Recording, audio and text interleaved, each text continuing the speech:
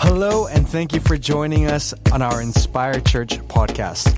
It's our prayer that this message inspire you, that it builds your faith, and that it can help you see how God desires to move in your life.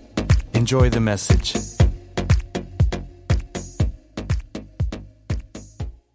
The title of this message is called Developing the Dreamer.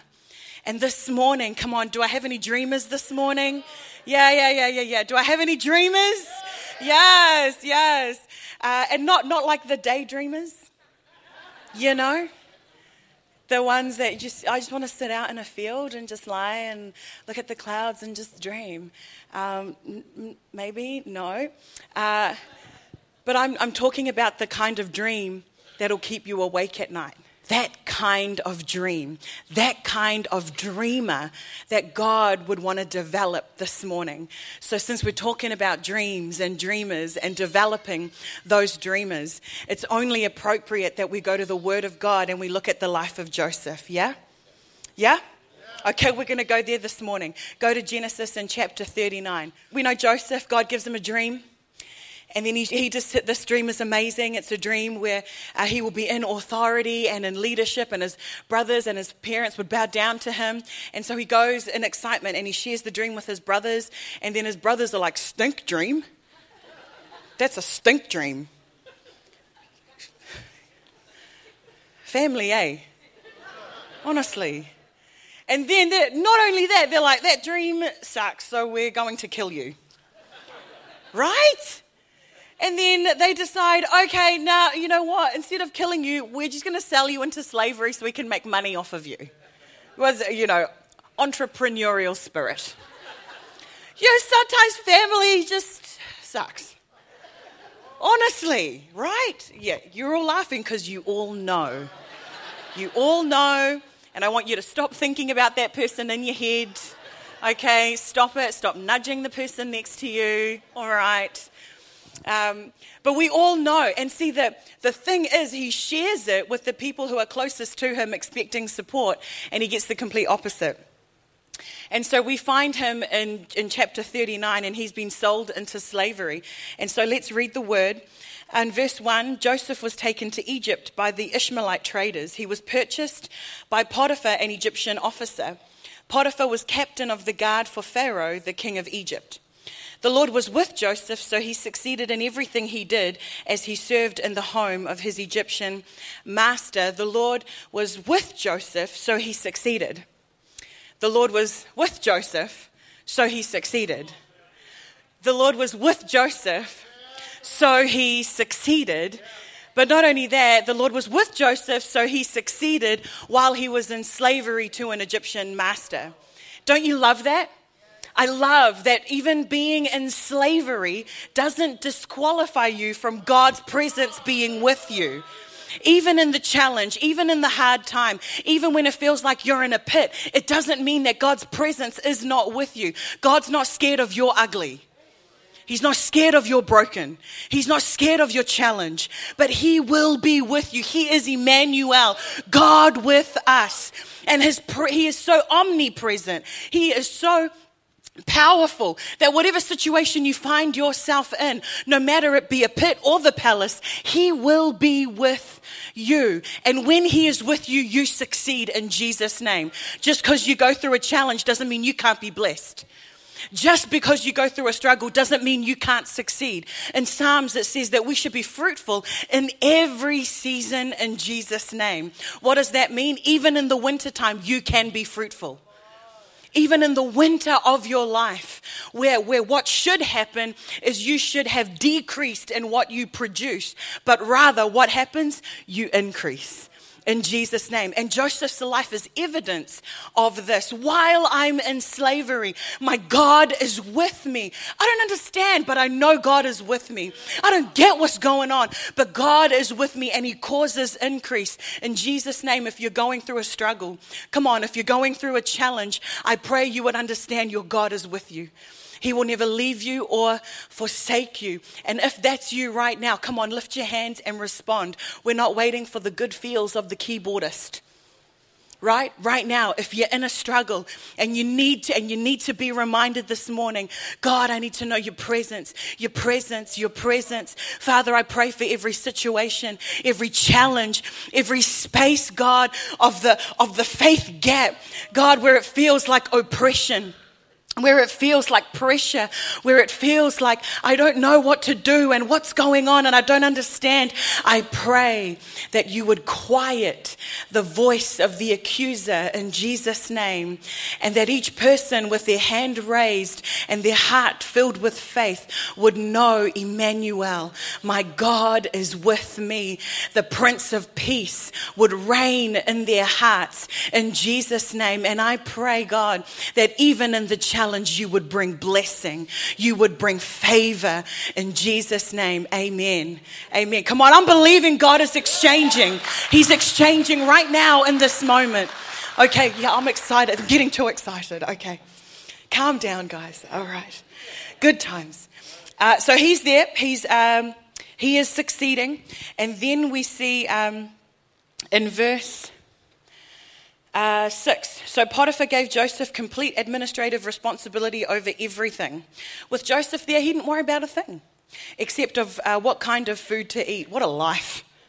What a great life. That's one of my main concerns. Food. Anyone else? Yeah, okay. Mind back on God now. All right. Here we go. Joseph was a very handsome and well-built young man. This is what happens when you're well-built and handsome. I'm kidding. This isn't that. And then Potiphar's wife soon began to look at him lustfully. This is what she said. Come and sleep with me, she demanded. Who is this chick? Honestly, eh? Better watch out for those girls, handsome, young-built men. Young-built, well-built young men. Okay, look. Okay, focus. So this woman, Potiphar's wife, says to Joseph, come and sleep with me. She demands it. And verse 8 says, but Joseph refused. But Joseph refused. But Joseph refused. And so the first thing that the dreamer needs to develop in Jesus' name is the development of identity. That's what we're talking about here in verse 8. The Old Testament, we know, was written in Hebrew. And as it was written in Hebrew, it wasn't necessarily written to be kind of read in your mind. It was written to be read out loud. And when it was read out loud, it was read with a kind of cadence, like a musical, like a piece of music, like a poem. So you were meant to read it in Hebrew, and there was a cadence that would go with it. So like music, often there would be indicators in the written language of how a word should be spoken or should be read. Now, in this particular part of the scripture, in verse 8, in Hebrew, where it says, but Joseph refused, the word refused has a particular accent on it that would notify the reader that you should read this particular word with a different kind of cadence. That this word is different. Now, the accent is called a shel shalot. Okay? And the symbol is simply 3 lines, like a zigzag, like 1, 2, 3. Okay? And whenever the reader would see that shel shalot, it only happens 4 times in the Torah, the first 5 books of the Bible. It only happens 4 times, but when it is written, it indicates that the reader should read this word a little bit longer because it is an important moment of critical transition. So it's not just, but Joseph refused and we moved on. It's indicating, stop. There's something important that's gone on in this moment. And those 3 particular lines, they stand for 3 things: an action, a temptation, and a response. But Joseph refused. There was an action. Potiphar's wife presents an opportunity. There was a temptation. Can you imagine Joseph, who's been rejected by the people who should have loved him and supported him the most, who's been thrown into a pit, who's been sold into slavery, but who has managed to make some sort of semblance of good out of this situation of slavery. And now this wife, this beautiful woman, offers herself to, can you imagine Joseph? He probably, the temptation probably would have been, you know what? I deserve a little bit of comfort. I deserve a little bit of comfort after all that I've been through. After everyone who's rejected me, I deserve a little bit of acceptance. I deserve to have this. That was the temptation, but the response, but he refused. And so the development of the dreamer includes the development of identity. This is the critical moment of transition for Joseph's life. Why? Because it's never really much to do with what's going on around you, always to do with what's happening inside of you. It's never about what's going on around you. It's always, say always. It's always about who you are becoming. At that moment, the moment of critical transition is not what am I going to do. The moment of critical transition is who do I want to be. Never what am I going to do. Always who do I want to be.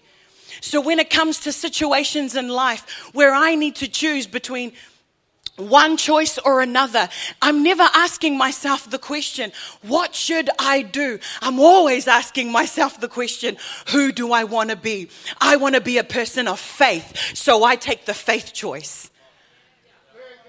I want to be a person who follows God, so I go where the Spirit of God is going. Doesn't matter if I don't understand. Doesn't matter what I think I deserve or don't deserve. Those things don't come into play. Doesn't matter about my past or what I've experienced. Doesn't matter if I think I'm qualified or not. The question is, who do I want to be?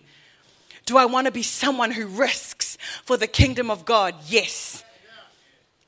Do I think I deserve a platform and a microphone? No. Does it matter? No. Is it always a step of faith for me to get up on a platform and grab a microphone? Yes. God empowers us to choose. Who do you want to be? Come on, look at the Word of God. Hold it up against your life. Who do you want to be? Who do you want? Do you want to be a person of strength? Okay, we'll choose it. Do you want to be a person of worship? Okay, we'll choose it. Do you want to be a person of influence? Okay, choose it. It's not always easy, but I pray that we would develop that identity within us. Well, you want to be, you want to operate as a son and daughter of God. That's who you are. But we got to choose to live like that every day. Yeah? Can you say amen? Amen. Awesome. Okay, moving on. It's the development of identity. Number 2, if you're taking notes, is the development of service. In Genesis in 39, verse 19, after that whole situation with Potiphar's wife, you know what? You all know what happens. Joseph refuses, and Potiphar's wife just keeps pushing. And in the end, she grabs Joseph's arm, and he was wearing like a coat thing, and he freaks out. So he takes off the coat, like, keep the coat, lady. And then he runs out half naked. Right? And she's standing there holding his cloak. And then Potiphar walks in. Honestly, I don't know why we watch TV. Just read the Bible. Oh, for real, right? And then Potiphar walks in and he's like, what's going on? And there's Potiphar's wife with Joseph's coat. And she's like, he tried to take advantage of me. Oh, lady, what a lie. And Joseph, the evidence is stacked against Joseph, and he's half naked. And he's like, oh, back in the prison. And so Joseph's in the prison, right? This is what happens. And at the end of verse 23, it says this: in prison, the warden had no more worries because Joseph took care of everything. The Lord was with him and caused everything he did to succeed. The Lord was with him and caused everything he did to succeed. The Lord was, can you see a theme? There's a theme progressing here. The Lord was with him, and so he caused everything he did to succeed. And so what happened in the prison was Joseph was put in charge of all the other prisoners and everything that happened in the prison. Do you know, being in the prison or being in that challenge or being in that struggle, being in that, in being against an adversary, all of those things, it doesn't disqualify you from serving.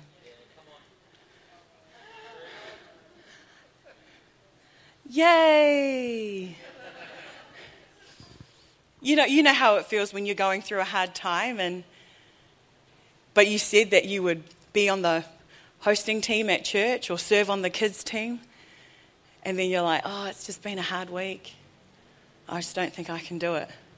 Yes, you can. Yes, you can. And it's not about the action of like serving, and I'm doing God and I'm doing church a favor by being here. But it's about being the kind of person that says, even though I'm going through a hard time, I still know the value of what it is to serve the sons and daughters of God. It is an important principle of the kingdom that we often overlook. And we often overlook it because we can tick our little Christian box and say, yeah, I serve twice a month at church, so that's my service. Oh no, my friends. That's not service. Really, I'm just going to do this very, very quickly. We're going to go to Genesis, back to Cain and Abel, right? We know the story. We know the story of Cain and Abel? Yeah. Good. Genesis in chapter 4. So we know that Abel gives a good offering. Cain does not. Cain gets jealous and Cain kills Abel. Again with the family situation, right? Honestly, so Cain kills Abel, and then God knows, because God knows everything, and God gives this punishment to Cain. He says to Cain, the ground will no longer yield crop for you, no matter how hard you work, and you will be a homeless wanderer. Right? Now, if we think about Hebrew or Jewish law, often the Old Testament law would be an eye for an eye, right? Yeah, we all know that. And so when we look at the punishment that God gave Cain, you would think that instead of God giving this punishment to Cain, he would just take Cain's life because Cain took someone else's life.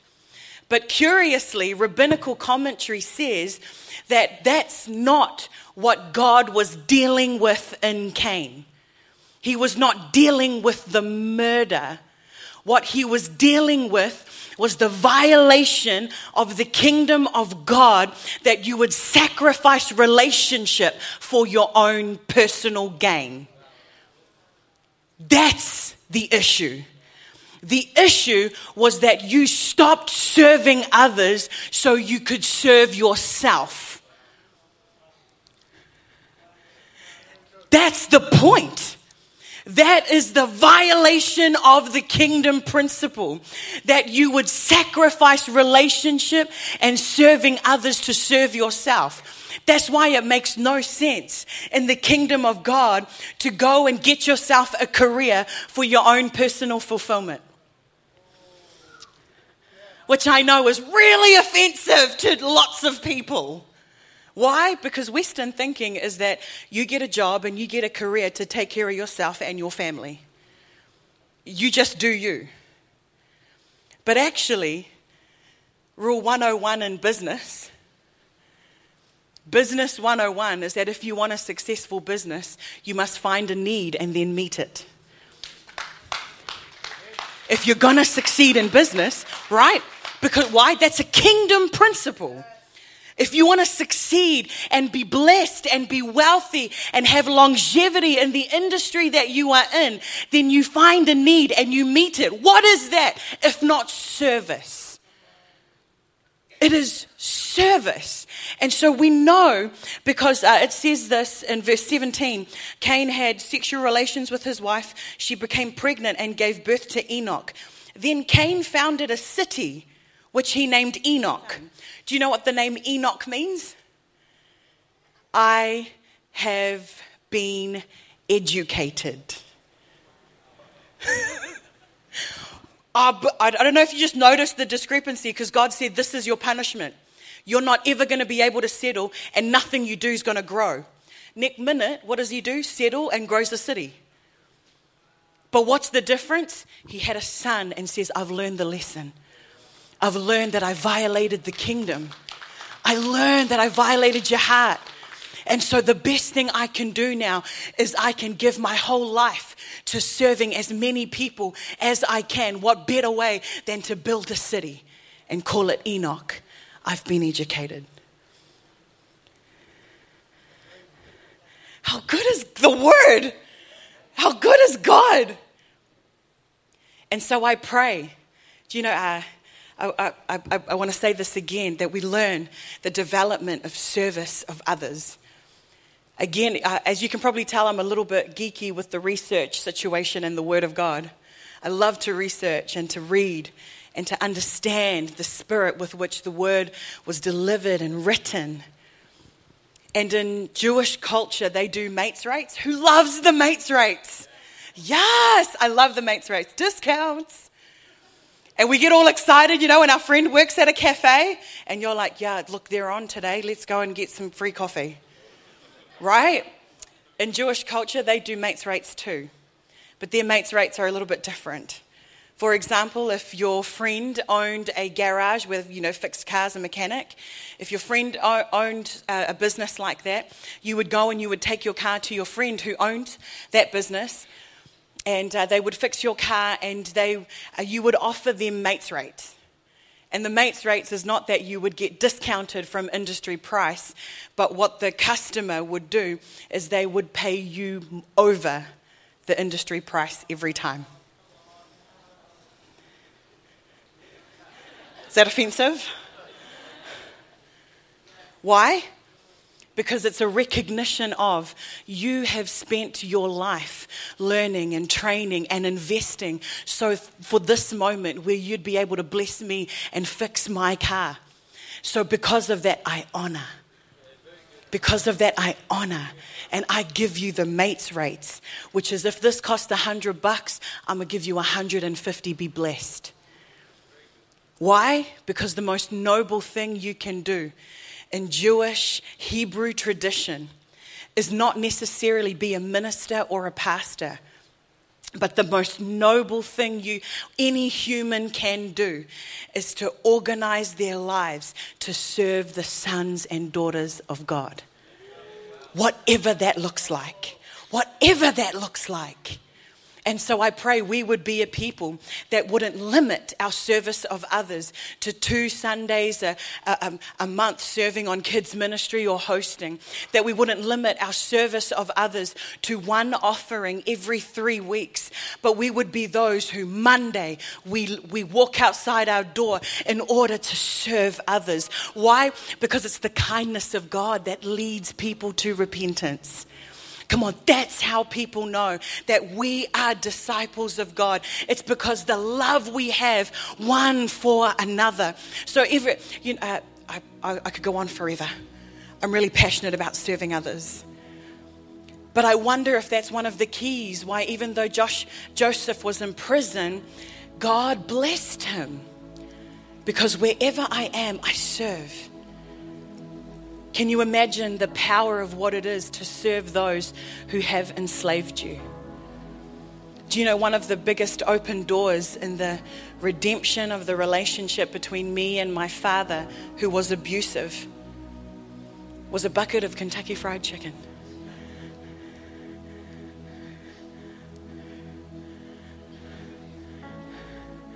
I know. And it's because one of the things I believe it's because I didn't walk up to my dad and say, you did this and this and this and this and this. But I brought my dad some food. And I just said, I'm just going to try and serve. I'm going to try and serve. I bring my dad food and we have conversations. When my dad was in hospital, I'd go and visit him. And it opened up this moment where we would be able to communicate. And I'd be able to say to my dad, of all the things that have gone on in our lives, not I put the blame on you, but may I serve you with forgiveness. may I serve you with forgiveness. And because of that, our relationship has been on a journey of restoration. Serving others, even those who have offended you. Can you imagine someone offends you? Go buy them a coffee or a hot chocolate. Don't buy them a coffee if they don't like coffee. It's more of an insult. Someone who has offended you, go drop off a care package to their house. Go and serve them somehow. You find out there's a need. Come on, you meet it. You be that person. And you watch. God will be with you and He'll cause you to succeed. There is a development of identity, a development of service, and lastly, there is the development of waiting. There was 11 years that transpired between the moment where Joseph got the dream and the moment where he came out of the prison, served Pharaoh in the most incredible way, and then became second in charge of the nation. It was 11 years of waiting. I'll give you the definition of waiting. Waiting as a verb without an object is to remain inactive or in a state of repose until something happens. Right? Waiting. So that kind of waiting looks like this.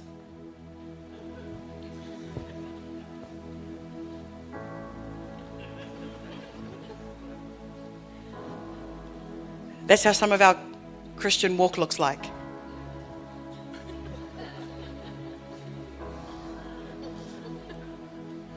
I mean, oh, you're going to do it now, God?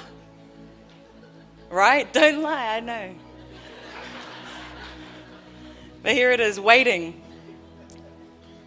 as a verb with an object is to continue as one who is in expectation of. That's a different kind of waiting. There's a waiting that's just, oh man, God, hurry up. Bring the miracle. Ugh. Then there's the waiting that says, I will continue. I'm going to continue to walk by faith and not by sight. I'm going to continue to lift my hands in worship. I'm going to continue to serve. I'm going to continue to choose faith. I'm going to continue to choose hope. I'm going to love again, hope again, dream again. I'm going to keep the dream alive. 1 year's gone by. I'm going to keep walking. 2 years, I'm going to keep walking. 3 years, I'm going to keep believing. 4 years, I'm going to keep believing. 5, 6, 7, 8, 9, 10, 11 years, I'm going to keep going. I'm going to keep going, God. Something in me is relentless. The dreamer in me will not let it go. While I'm here waiting, God, for you to bring the promise to pass, I'm gonna keep moving. It is the lesson of waiting. And while that's going on, come on, where else was Joseph gonna learn to lead a nation? What qualification did he have? None. How does he know how to deal with political environments? Egypt is the superpower. That's like a prisoner becoming president of the United States. Don't. Just don't. It's not the time. You know what I'm saying? What qualification does Joseph have? None. What confidence does he have to lead in this place? No confidence, just the dream and God. Just the dream and everything he learned while serving in the prison. Everything he learned while sitting in the pit. Everything he learned about integrity while serving at Potiphar's house. Just that. So while I'm waiting, oh, I'm not waiting. I know heaven lives in me. Come on, while you're in the prison, right? While you're in the challenge, we confess, I know you love me. And I know you found me. I know you saved me. And your grace will never fail me. So while I'm waiting, oh, I'm not waiting. I know heaven lives in me. Thanks again for joining us. If you have any questions or simply for more information regarding Inspire Church, visit us at inspirechurch.com. You can also like us on Facebook and follow us on Instagram. It's our prayer that you live inspired by the Word of God and more alive in Him than ever before. Until next time.